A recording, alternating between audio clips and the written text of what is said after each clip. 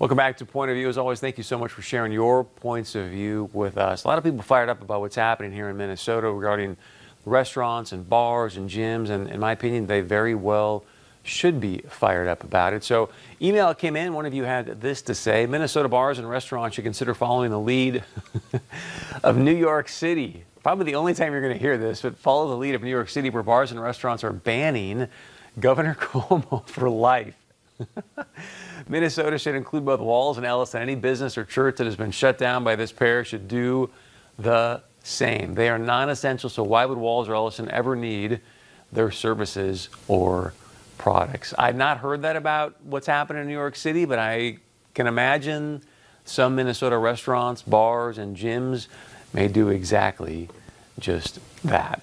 All right, another one that came in from Facebook says, hey, government should not be allowed to pick winners and losers when it comes to the economy. Telling a business owner when they can be open and how many customers they can serve while not applying the restrictions to all businesses across the board is close to tyranny. That's why we've got a 14th Amendment, the Equal Protection Clause. Take precautions, but don't shut down segments of the economy and allow other segments to thrive. That is a piece that you and I have been talking about now for quite some time. Look, I get that there's asymptomatic spreaders. I understand that. But again, a disproportionate amount of deaths. I know you've got a high, case count potentially in some of the, let's say, 18 to 34-year-olds, but the deaths are happening with the elderly. So if we all know that, 18 to 34-year-old then can be responsible, not be around long-term care, or get the quick antigen tests at all the long-term care facilities, or something to help mitigate this so that we can get, I think I had the data last week where I said in Minnesota right now, it's 0.09.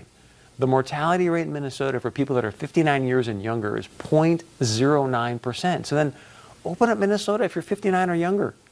I know you could say, oh, it's age discrimination, Berg, but look what they're doing now. Oh, you can go to Costco and hang out, but you can't go in a restaurant. Okay.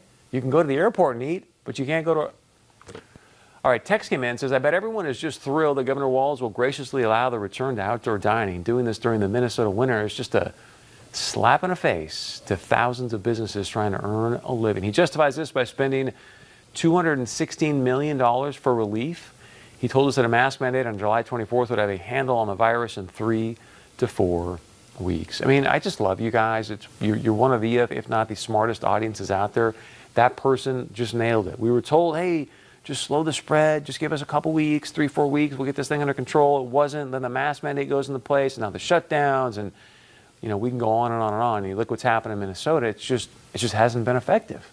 Why? I don't know exactly, but let's at least look at that and have an honest conversation, and then figure out how can we manage this more effectively so you don't have also the ancillary effects of suicide and drug overdoses and abuse and all the other myriad of issues that are coming up. Email that came in says, hey, we as concerned citizens need to inundate Kramer and Hoeven and Armstrong's offices with the following message. When the Electoral College meets, one senator and representative needs to stand up and oppose the vote so that Congress can pick the president instead of the fraudulent votes. There is so much happening on this front. We're working to get either Congressman Armstrong, Senator Hoeven, Senator Kramer on, maybe Senator Klobuchar, somebody to come on and speak to this COVID relief bill. At the same point in time, we'll also ask about, hey, is there a possibility that you would stand up in the Senate and say nay to the Electoral College and election results? One more Facebook comment I want to get to.